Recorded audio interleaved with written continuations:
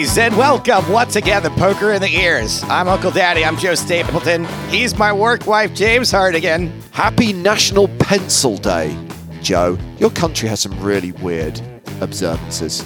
Okay, so are these mostly coming from America? Chances are, if it's national, the nation is the United States of America. Got it. Do you guys do you have number 2 pencils? Is that like the hardness of the pencil, right? Yes. I'm pretty sure we do. Okay.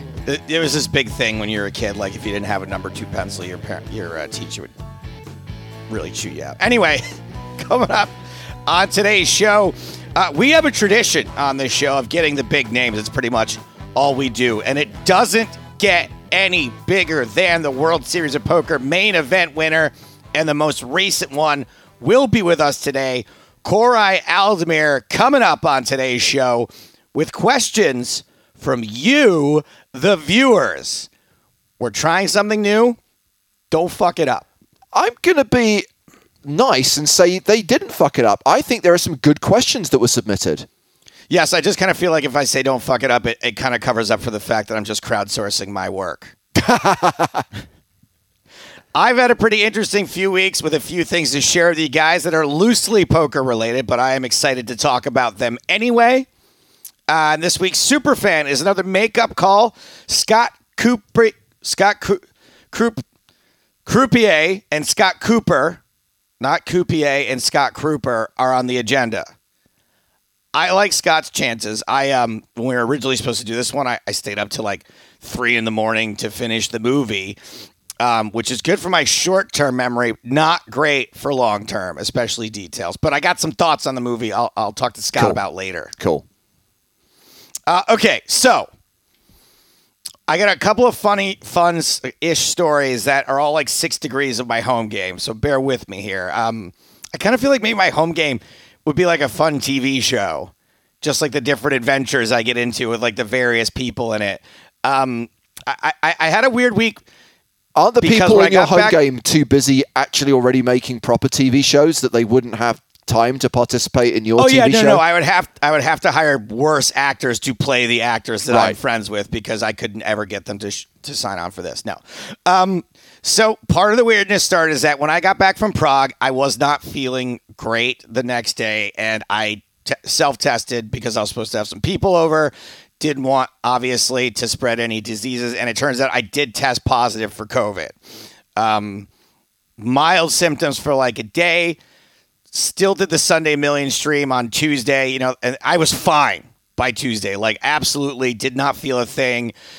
Still did the podcast. Obviously, nobody the wiser. I can work from home. Very lucky. But I was invited to like a couple of very cool things later in the week.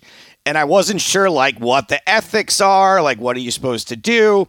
And the official U.S. government rule at this point is if you have no symptoms, you have to self-isolate for 5 days, and then after that, go for it.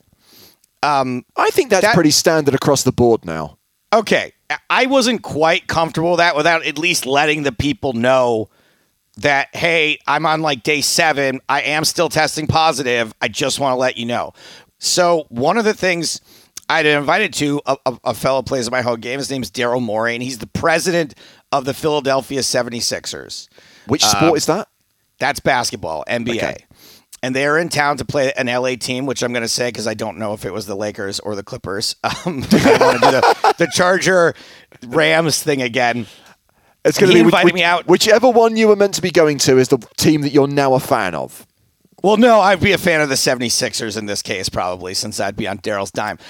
But he invited me to a dinner with the team and to the game, and I said, look, Friday's day 8, or day set, whatever it is of my, yeah. And he goes, so he gets me on the phone with the team doctor for the 76ers, and we're having like a 3-way call. Me, the president of the 76ers, and the team doctor, and I'm like this dude doesn't have anything else better to do on a game day. Now he's like using team resources, and basically the doctor's like, he's like, what day did you test positive? I tell him Saturday. He's like, I can hear he's like writing things down. And he goes, Daryl, what is it that you want him to come do? He's like, a dinner. And he's like, you're right on the line. Like, you're probably not contagious anymore, but dinner is like the worst possible thing you can do. Your mask is going to be off. You're going to be talking loud, spitting, masticating. He's like, if it was tomorrow, I would say fine. Today, and I was like, dude, no problem. Like, I don't want to be responsible for taking down an entire NBA team. So I didn't end up going to do that. So that was kind of obviously kind of on brand if you did that, but I understand why you wanted to avoid it. The story, obviously really good, but only good like 10 years from now. Like, yeah, it's absolutely. Just like 10 years of me like never being able to show my face anywhere ever again. So the good news is I kind of had this in my hip pocket now, though. Oh, hey, the team doctor from the 76ers said tomorrow I'm probably fine. So I was able to go the next day. Our friend Lauren, who was on the show a few weeks ago, her most recent movie that she produced is something called Joyland that she shot in Pakistan. And I got to go see a screening of that, and it was awesome. Really, really great movie. I think it's going to win. I think it's going to get even more critical acclaim and potentially awards than The Card Counter did. So I'm pretty excited about that. And then the next day, I talked about this on the stream. I'm sorry, guys. I'm going to talk about it a bunch of times. I can't reiterate how great the movie Everything Everywhere All at Once is. It's Patriot levels of I'm not going to stop talking about it until everyone goes to see it. I know that you haven't seen it yet, James, so I'm just going to leave it there. But I do know that you will occasionally partake in some garbage Netflix television. That's true. And you will occasionally participate in baking television. Oh, that's my favorite kind. I mean, there is baking and engineering, bad baking. I'm all for it. This is everything. There's a show on Netflix right now called Is It Cake? Where bakers are tasked with making cakes look like realistic objects, and they have to fool the judges. So they'll like bring out a bunch of handbags, and the judges will have to guess which one of them is cake.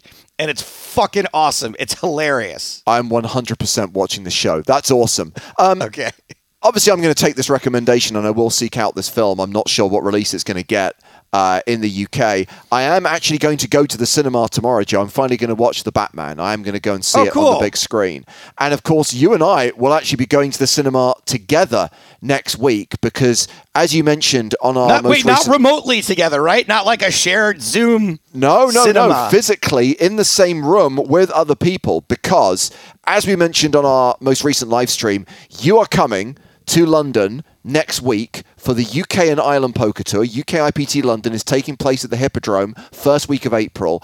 I am going on holiday, but you are going to be playing the main event, which is the back end of the week, the first full weekend, the second weekend of April. But we are going to be hanging out come Wednesday, the 6th of April. No podcast next week, more on that later. And there is going to be a movie screening as part of the series, as part of the festival. So if you are going to that event, if you're at the Hippodrome and planning on attending the movie screening, Joe and I will be there and we'll happily have a drink with you. Yeah, so are we doing drinks before or after the movie? What's your curfew?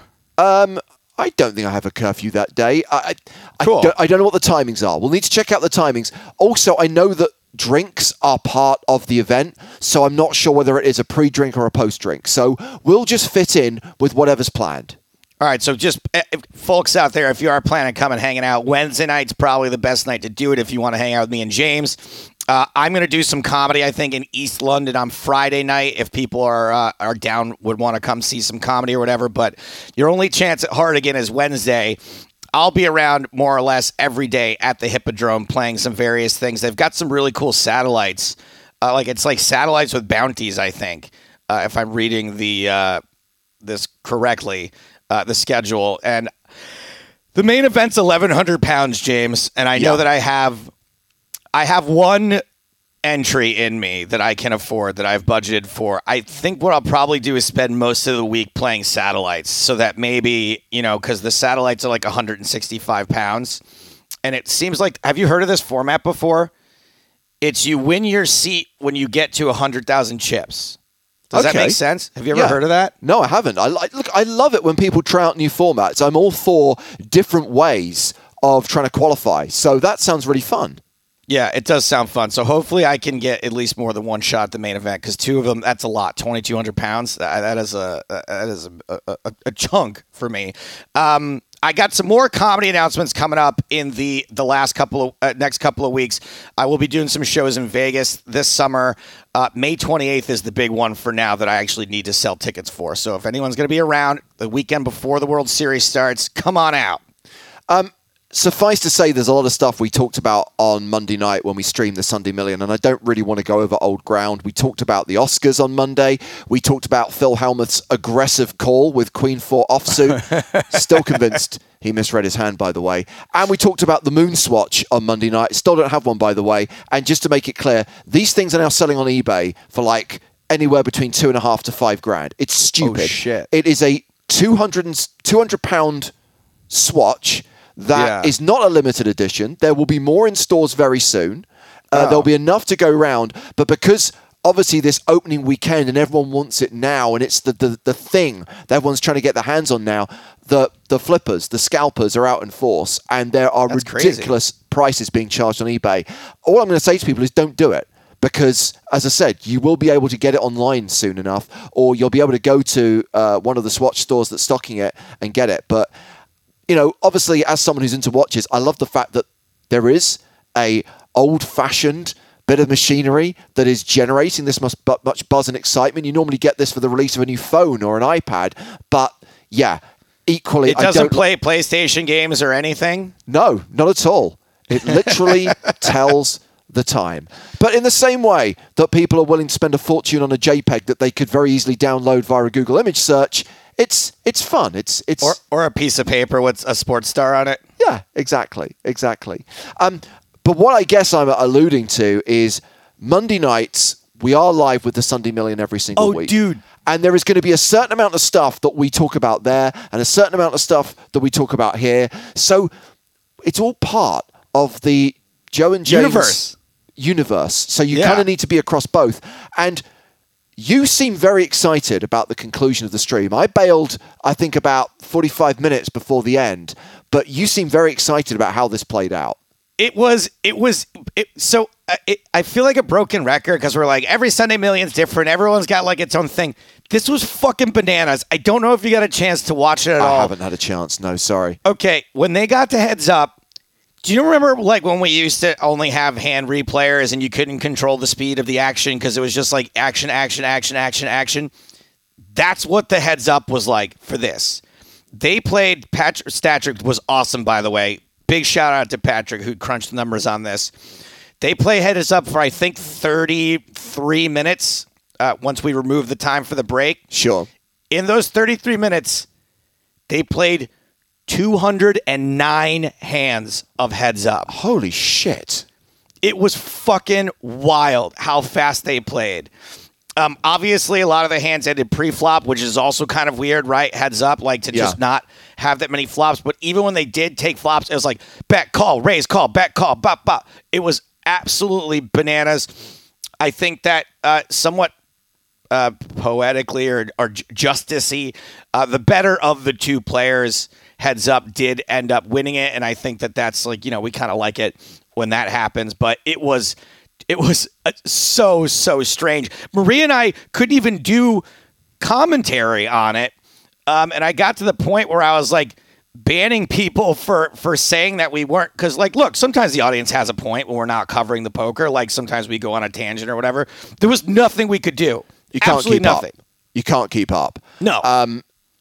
Yeah, I mean, I'll have to check it out. But what I found interesting this week, Joe, is how many people, and I don't know whether it's because they watched us during Prague or they saw the Sunday Million anniversary stream, but there were a lot of people this week who seemed very surprised at some of the plays that they were witnessing in the late stages of the Sunday Million, somehow expecting a much higher level, more GTO approach to the game. We don't get that in the Sunday Million, and that's why I love it. That's why I think it's such an entertaining MTT to follow, and that's why I really love our Monday night streams. So again, one more shout out that if you want to join us, we are live 6:30 UK time, 7:30 Central European time every single Monday night with the Sunday Million. But right now, I guess we should serve up the meat and potatoes of this week's episode. Our guest is the 2021 World Series of Poker main event winner, aka the reigning No Limit Hold'em world champion, aka Koray Aldemir. Welcome to the show. Yeah, hi. Thanks for having me. Koray, we got to know a little bit about you when you joined us recently on the live stream in Prague, but just to recap, what is the Koray Aldemir life story? As briefly as possible, how did you become a poker pro, and have you done anything in your life other than play poker? No, right away when I was born, I started playing poker. That's everything that happened, basically. No, I mean, I grew up in Berlin, Germany. Normal life, kind of boring normal life. And then at some point, I started playing poker a little bit with friends at university. I met somebody who told me he was a professional poker player, and I thought that's super cool. I have to try that too. That was the first poker player I met. And then I moved to Vienna to study at some point. This was like 10 years ago. I had been playing a little bit of poker. And then over the years, I met some other guys like Fedor Holz, Rainer Kempe, and so on and so on. And step by step, I got into the high roller scene. And there, for some, like, I don't know how, but somehow I won the main last year. And yeah, now I'm here. Played a big poker tournament, binked it, the rest is history. I mean, if you're going to be in any city in the world and to try and talk to other poker players and learn from other poker players, Vienna is a pretty good place to be.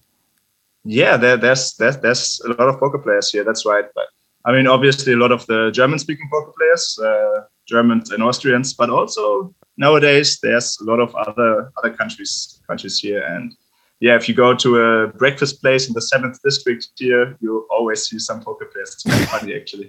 Yeah. Didn't Sam Grafton live in Vienna at some point? I think he's lived in most major European cities at some point. I think he's lived everywhere. Yeah, he was here for a couple of months, actually, twice. Yeah. That's true. Yeah, he's a good friend of mine. Yeah. Isn't it weird that Vienna, like over the course of history, has been like a cultural, intellectual center, right? It's like where people go to discuss like cutting edge whatever, and now that's where people go to discuss like GTO, 4-bet ranges.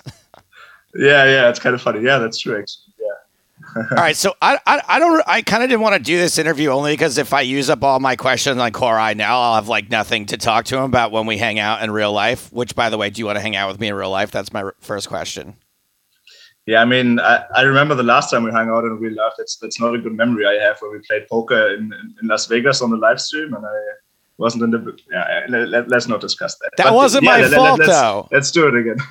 Koray and I were both hungover, but separately. Although if we had hung out the night before together, we might not have remembered it anyway. So maybe we did hang out. I'm not sure. I love the fact you're using this as an opportunity to just try and make friends and gain reflected glory from people who are more successful at poker than you are. I mean, you obviously are halfway through, I guess, your tenure as the World Series of Poker main event champ. Oh, but I guess you're unlucky, right? Because it's going to be a shortened tenure because it's going to be taking place in the summer this year.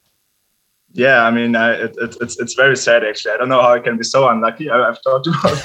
But yeah, shortest main event winner ever. Yeah, it's bad times.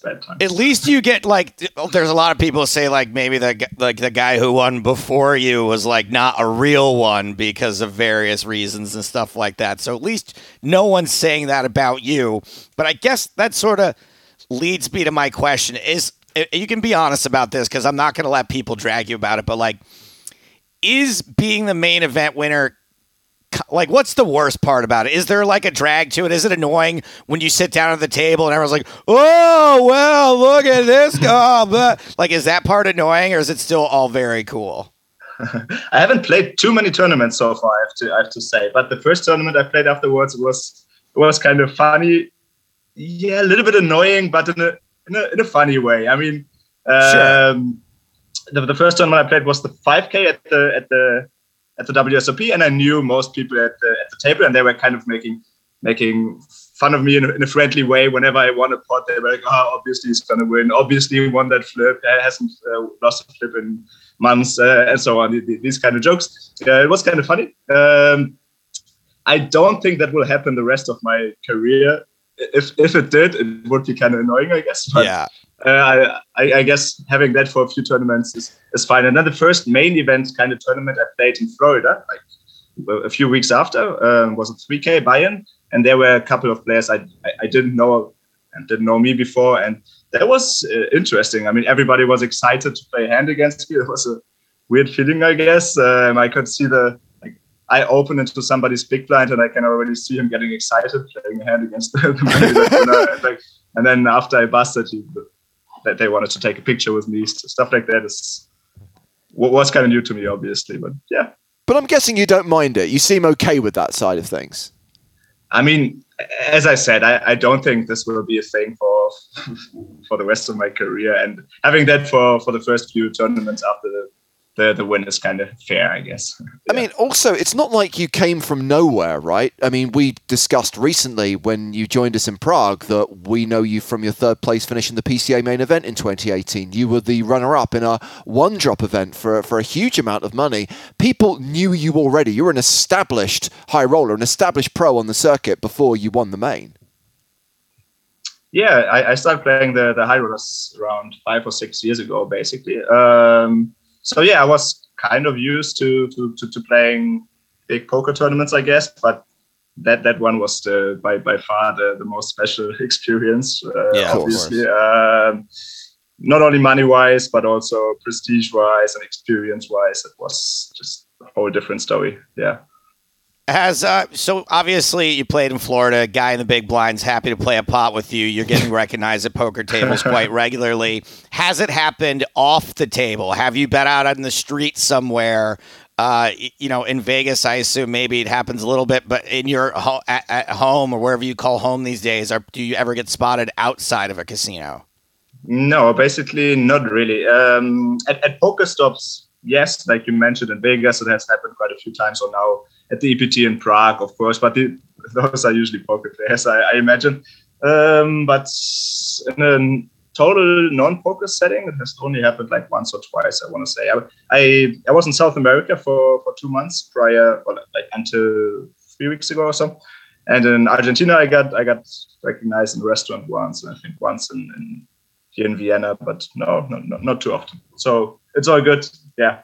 And that level of fame, that recognition, are you happy with that? Would you rather be more famous, less famous? Are you glad this is going to be maybe temporary? Yeah, I mean, I think that's a temporary thing. And no, the way it is totally fine. I mean, people in the poker world will recognize me, and in the non-poker world, they won't. So this seems kind of optimal, I guess. I mean, I don't really need to be recognized everywhere I go, and that's never going to happen. So yeah, that's all good. One more question I have about the World Series of Poker main event is you're clearly someone who studies the game. You clearly are someone who talks to other players about their approach to the game. Would you have been happier with a November 9 scenario where there'd been a break between the bulk of the tournament and the final table, so you would have had time to think about it, to kind of run out potential situations, done opposition research, or do you think you just benefited from being able to play all the way through from start to finish? Yeah, I guess to be honest, it was better for me the way it was done, because I mean I have studied final tables before, playing high rollers and such, and I assume some of the less experienced players at the final table haven't, and they were even more new to that kind of situation than I was. I was pretty tired too after 9 days, but I assume everybody was. I was a bit disappointed that I couldn't fly family or friends in, because we literally didn't have a single day off. They planned on having 1 day off, but they canceled it because they added a starting day for the Europeans once the travel restrictions got lifted. So they canceled the day off before the final table, and so that was kind of the sad part about it. That I couldn't fly anybody in, but other than that, it was okay, I guess, and it was the same rules for everybody. Everybody was pretty tired at the end, so yeah. So, okay, you mentioned everyone being tired at the end, which I guess sort of leads into what I want to know a little bit about you personally. Is what sort of are you like one of these healthy guys, have to get a certain amount of sleep, exercise on the road? I know that you partied a little bit after your win or whatever, but in general, your general lifestyle, the whole body, mind, spirit balance has become really big in poker over the last couple of years. I'm just wondering what your perspective is on all that for you personally. No, I know that I'm doing it to a lesser degree than some of my friends. I mean, I'm not meditating at all, basically, or stuff like that. I like doing sports. I've played football all my life, soccer for you, Joe. And so some other sports. So I enjoy living a healthy life, kind of, but I don't have a certain routine I do every day or stuff like that. Well, there's a question related to that, which we're going to come to in a moment, because one of the things we did when we knew you were going to come on the podcast, Cora, is we asked our audience to submit their questions for this interview. The PokerStars Discord server, link is in the podcast description for anyone who's not already a member. And we asked people to, well, Joe, you set up a dedicated thread. You asked people to submit questions, and we got some good ones. I don't know whether you want to ask the first one. Yeah, the first one is from Raquel R., who says, can you please explain to my boyfriend why Jack to King 9 is the best hand in all of poker? Thank you for my question. Sorry, that's from my girlfriend, and she thinks that Jack to King 9 is the best hand in poker, and I was just wondering if you had an opinion on that. Yeah, Jack to King 9 is the best hand of poker because it looks very good. It beats all the hands like 10 to Queen 8 and stuff. So, yeah, it's a great hand. Perfect. Thank you. Okay, well, the first genuine question, and it is related to what we were just talking about, which is from Dr. Dad Poker, who asks, do you have any tips or tricks that you utilize to deal with the fatigue associated with playing multiple long days in a row in such a spot as the World Series main event? Oof, yeah. I mean, it was a super unique experience. I mean, I've played tournaments that lasted like 4 or 5 days before, but 9 days. I mean, I think it's the only event. So it was pretty much impossible to prepare for that.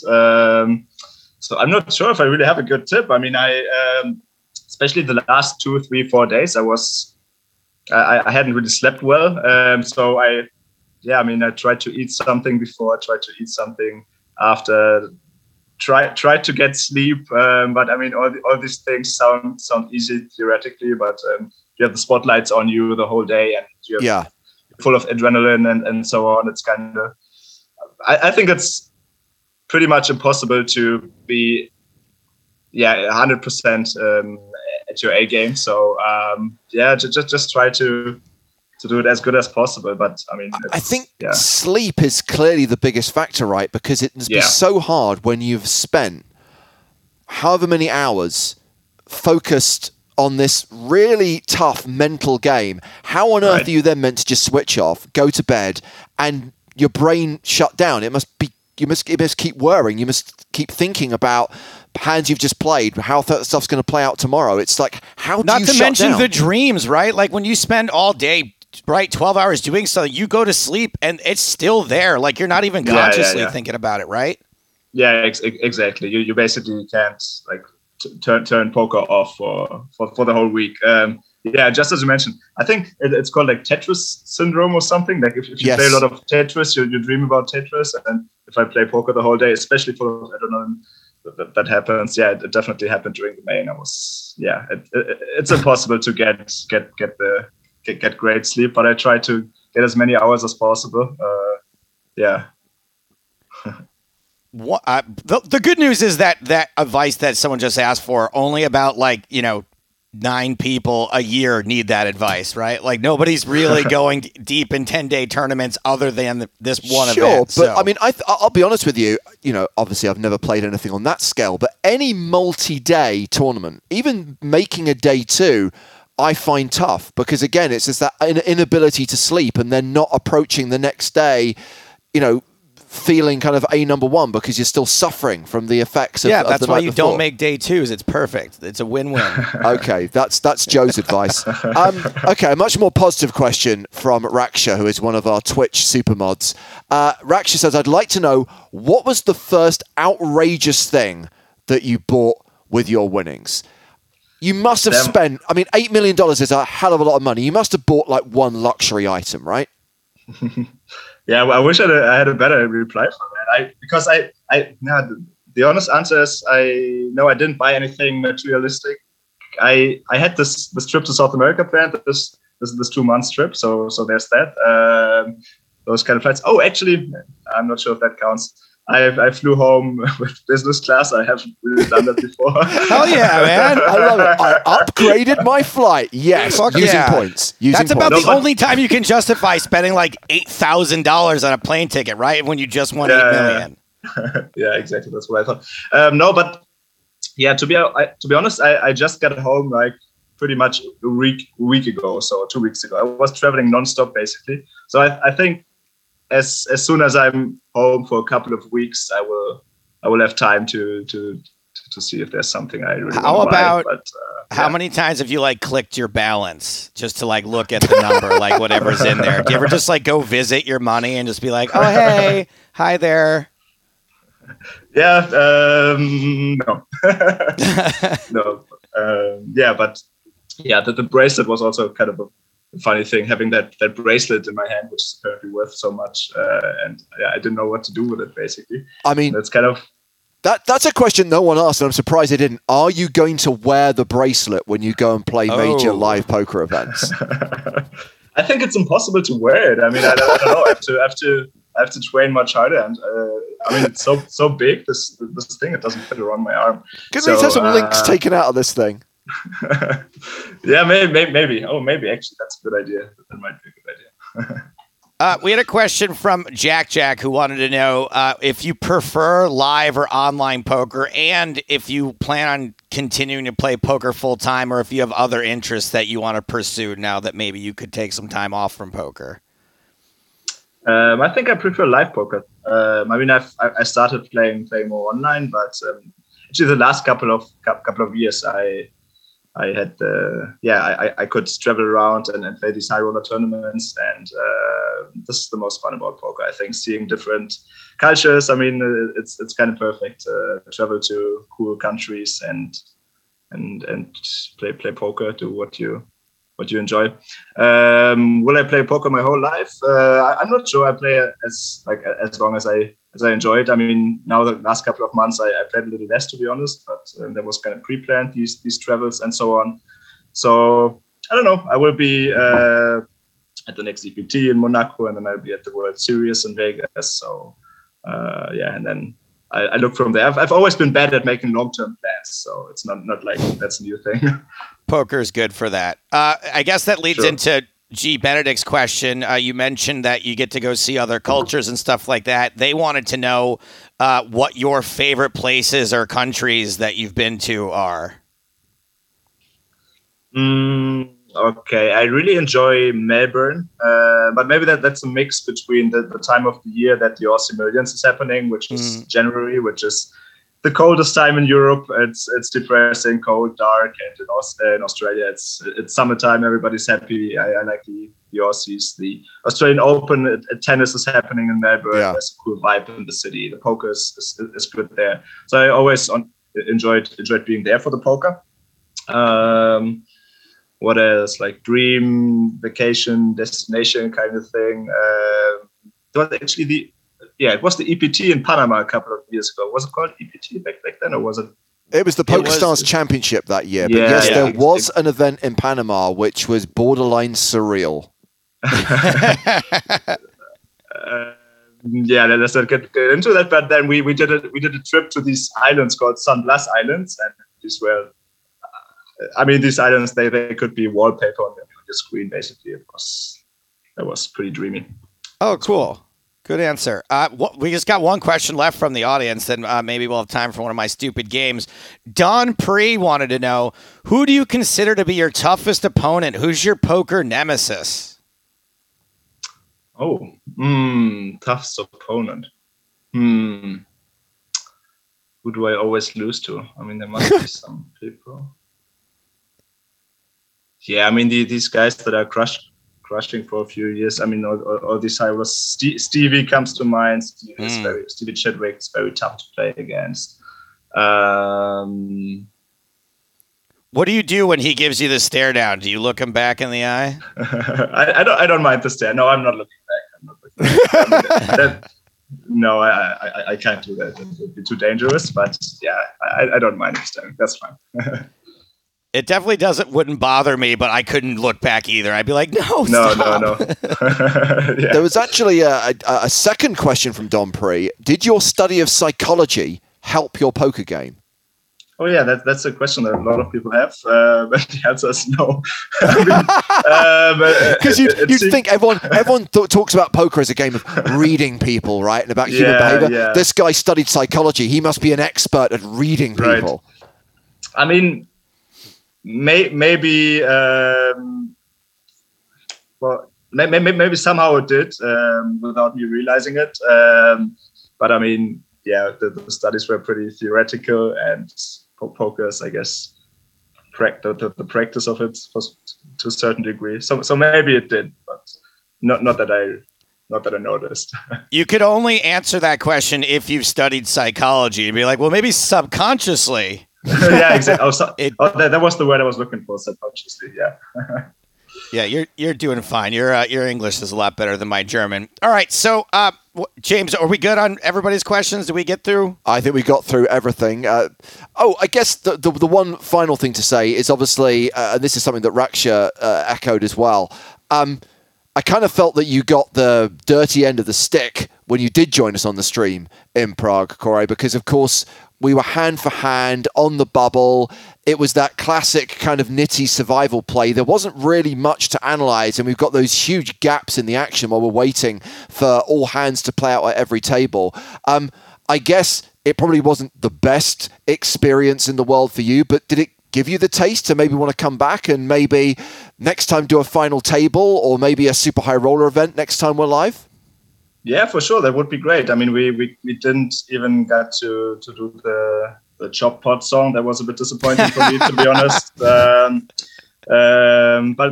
yeah, I mean, that was the first time I tried it out. I will be doing some commentary next week, actually, for a poker tournament. And yeah, I mean, I would definitely come back. Yeah. Cool.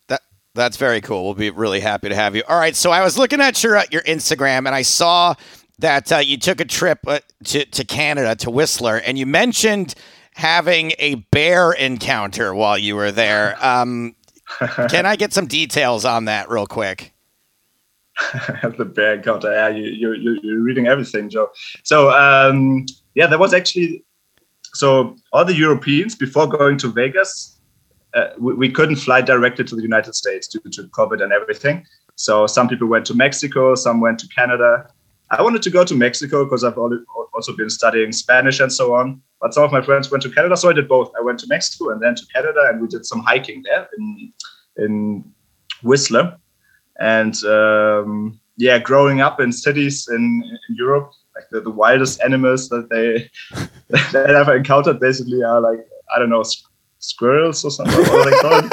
And so, I mean, I've been to a zoo, but that was the only time I saw a bear before, and I knew there were bears in Canada, and I knew they were close to Whistler. And I actually, the day before first hike, I read up online what to do when encountering a bear, like that kind of for fun.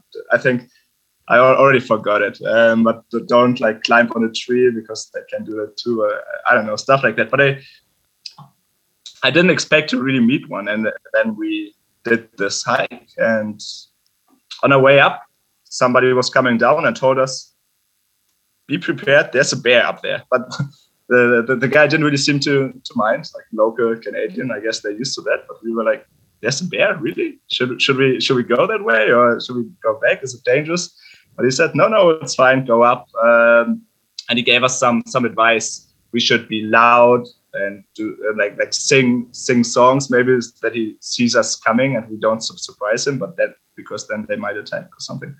And yeah, on our way back, on our way up, we didn't see it, but when we came down, there suddenly was this bear, which was kind of surreal, like in a way, basically doing this thing. So we did what we were told.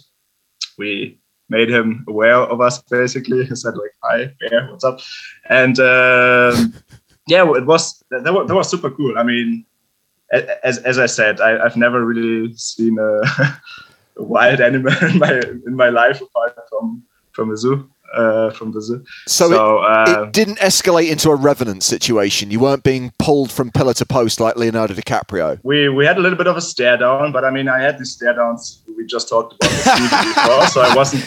He's practiced against Chidwick. The bear doesn't stand a chance. Exactly. So he didn't seem to mind us too much, but he was kind of in our way at the track, so we didn't really know what to do. So we had to still stare down, and apparently we were stronger, and the bear left before us, so we could end our tray. And it's pretty cool. Dude, this is incredible because the quiz I prepared for you today is how to avoid being attacked by and how to end a bear attack should they occur. And it sounds like you might actually, people typically do terribly on my quizzes. You might end up being main event champion and Joe Stapleton stupid game champion. And even if you're not, I think this will be an educational experience for everyone should they find themselves in Canada confronted by a bear. Correct. And so the questions it's usually 7 questions, but I was having so much fun doing these that I made 8 this time because I lost count. So here we go. Question number 1. Now, some of these questions are about avoiding a bear attack, right? Like making some, and then some of them are about stopping the attack if it should happen. All right. So this one is about avoiding the attack. I wish my memory was better. Let's see. Okay. And by the way, they're multiple choice. So. Oh, okay. When encountering a bear in the wild, what is the recommended first course of action? Is it to run, to play dead, to identify yourself, or to make a joke about the bear's wife's alopecia? I mean, the last one sounds pretty good, but I'm going with identify. Identify yourself. That's correct. As Koray said, you're supposed to go, "Hi, bear. I'm a person. I'm a human being," because they generally don't want to attack people, but if they don't know you're a person, they might think that you're food. That's amazing. I would never have thought in a million years that was the correct answer. Yeah. Question number 2. A standing bear is generally expressing which emotion?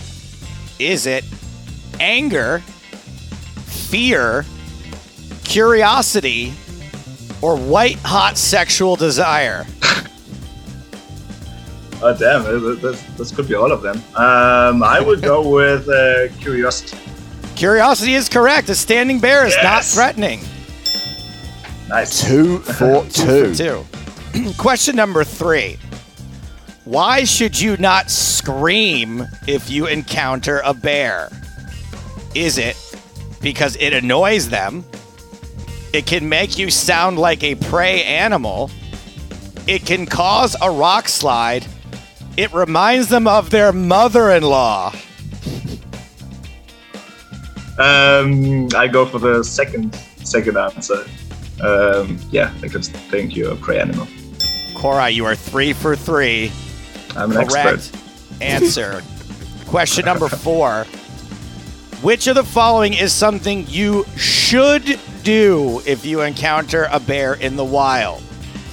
Is it climb a tree, move away sideways, drop your pack, or pick up a baby bear and start making baby noise at it and say, "I'm your mama now"? I guess slowly walk away sideways. That is correct. You move away sideways. James, the reason you don't drop your pack is because if you do get attacked, it can help to be like a barrier. If a bear jumps on your back or whatever, it can get in the way there. Just to be clear and to go back to the start of Koray's story, at the moment the guy goes, "There's a bear up there," is the moment I'm turning around and walking the other way. So I'm hoping I never find myself in a situation where I need to utilize any of these tips. Sometimes you don't have a choice, but I'm glad that they did go see it because they are, in general, they don't really want to fuck with people. Question number 5. Now this one might be tough for you. What is the difference on how to handle a brown bear attack versus a black bear attack? Okay, no multiple choice. No, you got multiple choice. Here you got multiple choice. Here we go. Okay. Brown bears, you play dead. Black bears, you do not. Brown bears, you wave your arms in circles. Black bears, you keep your arms at your sides. Brown bears, you spray with water. Excuse me. Yeah, black bears, you spray with diet soda. What? And brown bears, you choke. Black bears, you spit in their mouth. Wow. Okay, I know that, if I'm not mixing it up, that brown bears are much more dangerous, much bigger. So maybe also faster and so on. So maybe there's no other choice than like playing dead when you encounter a brown bear. What was the first one? Well, what should I do? The first one is with brown. the black bear? Brown bears, you're supposed to play dead, and black bears, you don't. Because we can handle a black bear and not a brown bear. That might be it. The others sounded also weird. Yeah, I'm not sure. But I think you shouldn't play dead in general. What was the last one again? Man, this one's tough. Black bears, you choke. Excuse me. So I keep reading the color wrong. Brown bears, you choke. Black bears, you spit in their mouth. That was the fun one. Okay. No, I go with answer number 1. Answer number 1 is correct. You play dead with a brown bear. Black bear, you do not. You fight them off. Wow, you could run the board here. You are clearly as good on bears as you are at the pokers. Question number 6. Which of the following is not recommended for stopping a bear attack? Okay, this is not for preventing one, but once the attack happens, which of these are you not supposed to do? Use bear spray, punch the bear in the face, kick the bear in the snout, shoot the bear with a gun. This all sounds kind of reasonable. What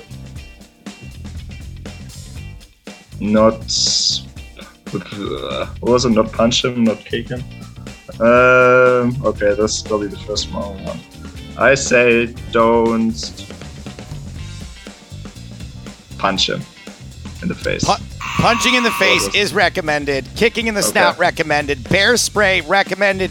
Do not shoot a bear with a gun because it will probably just injure it, and that will probably just make the bear more angry and more of a danger to other people. That makes sense. Okay. That was a wild card, that question, because normally option 4 is the comedic one, and that was the actual answer. It's hard. Well, it's hard to say It's hard to say which is the wrong answer and then have a comedic answer in spot 4 because it's always going to be the wrong answer. So I got to switch it up for those. Okay, 2 more questions. Yes. Speaking of bear spray, what is the main active ingredient in bear spray? Is it cayenne pepper, lemon juice, mountain lion urine, or love? Wow. No idea. Pepper, lemon juice, or urine. Don't forget the main ingredient could also be love. Specifically mountain lion urine. So don't try and make your own bear spray by just weeing in a bottle. Okay. I go with...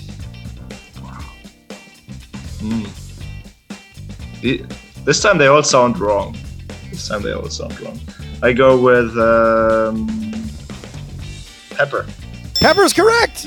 Yes. Wow. So All basically 5. So you've got 6 out of 7 correct. You can get 7 out of 8 correct with this final one. Okay. This one was it was just the fact that this even existed. I had to make a question about it. Every year, the IGBC, the Interagency Grizzly Bear Committee. This is a real thing. This is a real thing. Puts out its list of approved bear-resistant products. Okay. Which of the following items is not on its list of approved products? Is it the Cold Bastard Outdoor Cooler, the Mad Cow Bear-Proof Food Box, the Bear Guardian T600 Teton Series 6-yard dumpster with chute, or Tabasco brand bear spray? So all but one is on its list of approved items. Yes. And what of them you made up, Joe? One of them I made up, yeah. Okay. So so the last one sounds reasonable. The third one sounds so absurd. I think it's in there. So the first or the second one, I forgot them, unfortunately. Cold Bastard Outdoor Cooler, Mad Cow Bear Proof Food Box were the first two. Okay. Okay, I think the absurd ones are in there, and the second one is not. The Mad Cow Bear Proof Food Box is real. The one I made up is the Tabasco brand bear spray. Okay. That does not exist. Okay, yeah, that makes sense. I hoped it was in there. It was the most normal sounding of the things. Guys, I don't need one, but I have to buy myself a Cold Bastard Outdoor Cooler. I want one right now. Corey, I hope that experience wasn't too unbearable. Oh, I can't believe I just did that. Wow. Thank you so much for taking the time to talk to us today. It's been awesome, and thank you for answering the questions that people sent in. Of course, yeah. Anytime. It's a pleasure. We'll see you in Monte Carlo. Yeah, see you there. Bye-bye.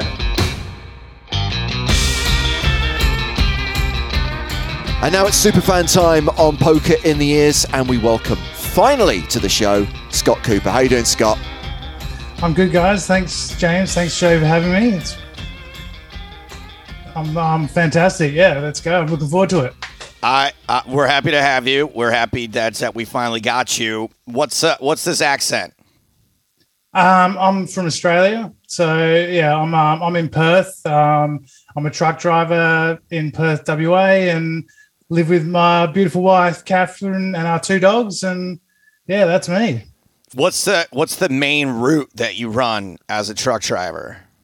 I'm pretty much all over the place in the metro area here, just working for a small polystyrene and foam company. So yeah, just all over the place, really. It's just in the metro area here in Perth. And cool. Most important of all, Scott, what ungodly hour have you had to get out of bed at to do this segment? Because I'm WA, Western Australia, it's only 10 o'clock at night. It's not too bad. That's not too bad. Good. Yeah, over the East Coast, it's the middle of the night. Yeah, we definitely would not want you to have to do that. Scott, talk to me about this movie, why you chose it. I have a couple of things I want to say, but I want to hear what you have to say about it first.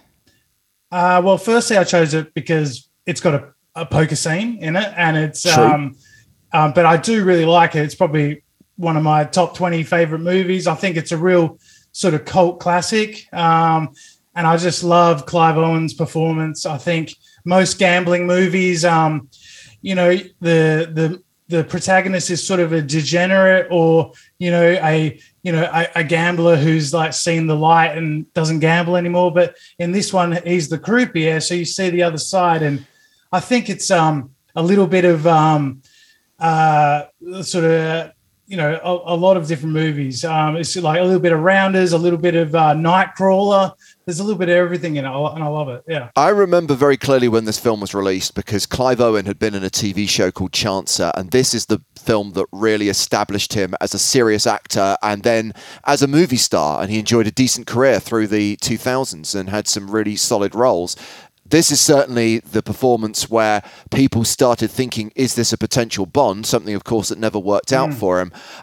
I don't think I've actually seen it since it came out in cinemas. I remember really, really liking it. As someone who saw it more recently, Joe, what did you make of it? I did really like it, first and foremost, but I kind of felt like this movie was a little bit like The Card Counter, and that it really wasn't about gambling. Like, gambling was obviously featured heavily.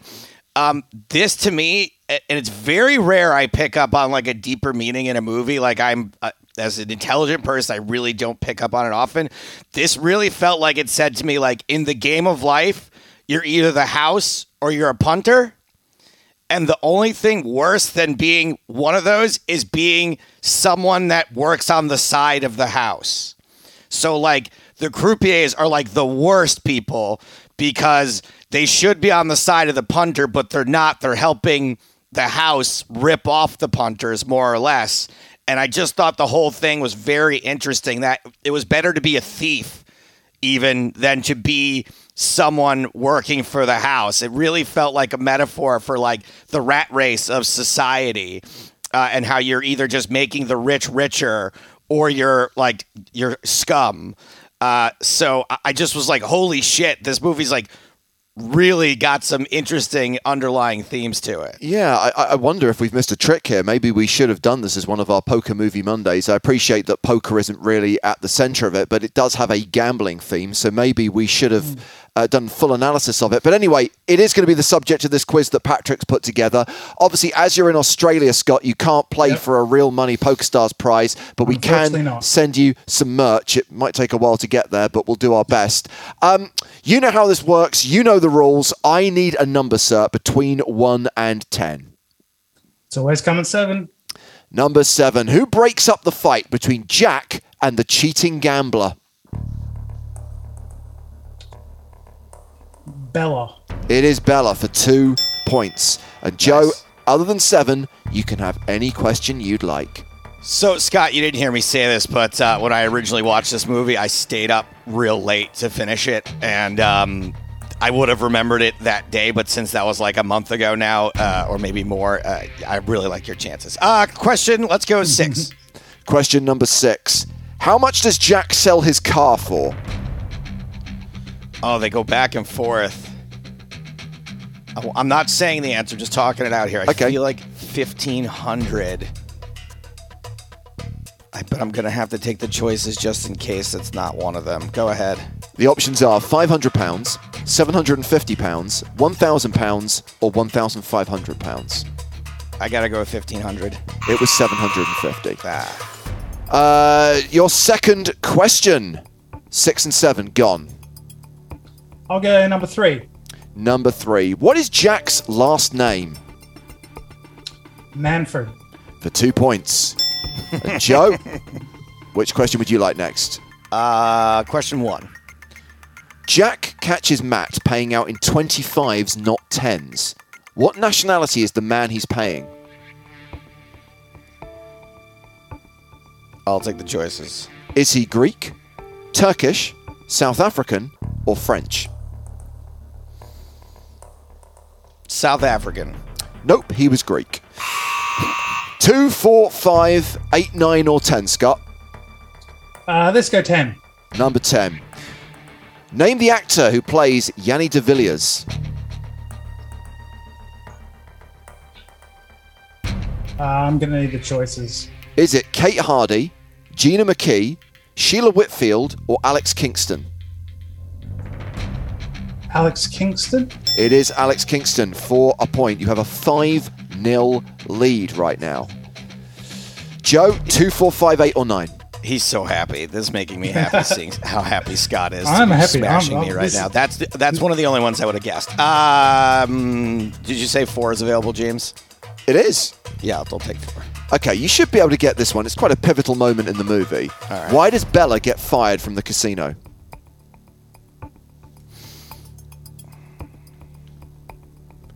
I haven't seen this movie since the late 1990s, and I remembered this. I'll take the choices. Does she fail a drug test, get caught stealing, has an illicit relationship with Jack, or talks to the punters? Well, I know that she has an illicit relationship with Jack. I just don't know if that's why she gets fired. I kind of feel like talking to the punters was like a big deal in the movie. I'm going to go with because of Jack. She fails a drugs test. I think you're going to fail to put up a single point in this, which is shameful. Scott, penultimate round, 2, 5, 8, or 9? Let's go number 2. What is the title of the book that Jack eventually publishes? I Croupier. For 2 points. You're up 7-0. 5, 8, or 9, Joe? 5. How much does Yanni pay Jack as an advance for his role in the casino heist? I feel like he gets paid half up front. That's not an amount, though, is it? And I feel like the total amount was supposed to be 10 grand. And I feel like he might have got, I'm just going to say 5,000 pounds. It was 10,000. Final round, 8 or 9. Let's go number 9. What is Marion's job? She's a store detective. She is indeed. Joe, spoiler alert, you can't win. But right now, you're losing 9-0. It would be great if you could just have a single point. Doesn't it mean something that I really did pick up on, like, a bigger meaning of this movie, and I was paying more attention to, like, the truly important themes rather than what someone's number plate was on their car? No, you also failed to remember significant plot points. Number 8. What is the name of the manager of the Golden Lion? If it wasn't Reggie, I'll take the choices. Is it Giles Cremorne, Alexander Morton, Nicholas Ball, or David Reynolds? David Reynolds. For a point, Joe, you scored a point. Well done. Although it should be Scott Cooper, our superfan, who I'm congratulating, because Scott, by a margin of 9-1, you won this contest. You are going to get that enhanced PokerStars merch prize package. Thank you so much, guys. Wonderful. That's great. Unlucky, Joe, but that's okay.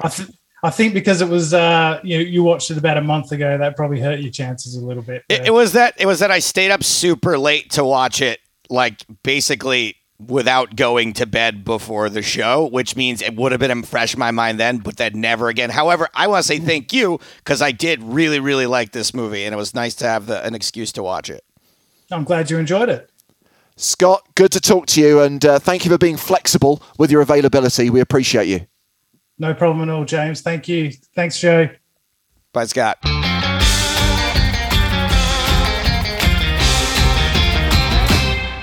All right, my babies, that's just about all the time we have got for this week's show. Coming up next time, a little bit of a break while I take my pokercation. And James, you're going somewhere too? Yeah, I'm heading over to Finland for Easter. We will be back on the 21st of April. That's a Thursday after our Easter vacation. And I guess, Joe, we'll hear about what went down at UKIPT London. I guess we'll get your recap on how the main event went. I mean, I don't think I will have ever played a week of this much poker before, so there should be lots to go over. My first time in the UK in a very long time, hoping that I can catch up with a lot of people. And just, hopefully I'll have at least one cash to speak of. Fingers crossed. Yeah, we're also going to talk to the coach, Coach Barman, about the PokerStars Learn Raise Your Edge partnership. And heads up to you, Joe, Slapshot is going to be the superfan subject. So you are going to have to make your way through that movie. And while we're talking superfans, suffice to say, please use Discord to apply to be on the show. There is a dedicated channel for superfan applications. And as I said at the start of the show, I liked the questions that people sent in for Korai. I'm more than happy for people to use, I think probably best to keep it in the general discussion thread, the main podcast discussion channel, if anyone has questions for any guests coming up on the show. So saying don't create a separate thread for it, just jam them right in? I find it a lot easier just to stick to one channel and just read specific posts rather than open a sub-thread and too much. Okay, there you go. So get your questions in for Coach Bauman if you have them. I understand it'll probably be easier to ask questions of people that you know already, right? Like a Korai Aldemir, people that you're aware of. So if the questions, when it's someone named Coach that like Coach that we're just getting to know together, I understand if the questions are a little lighter there. But I mean, I think there'll be a lot of people familiar with Coach Barman's work. Great. And of course, I imagine people might have specific poker tip questions or hand histories. And that's the one thing I'm going to veto. Okay. No hand histories, no seeking situational advice. Just let's get to know the guy. We've already done our one strategy episode of the last 7 years. So let's wait another half a decade before we do another one. All right, my babies. So that is all the time we've got for this week's show. We'll be back in a couple of weeks. Until next time, for James Hardigan, I'm Joe Stapleton. Smell you later.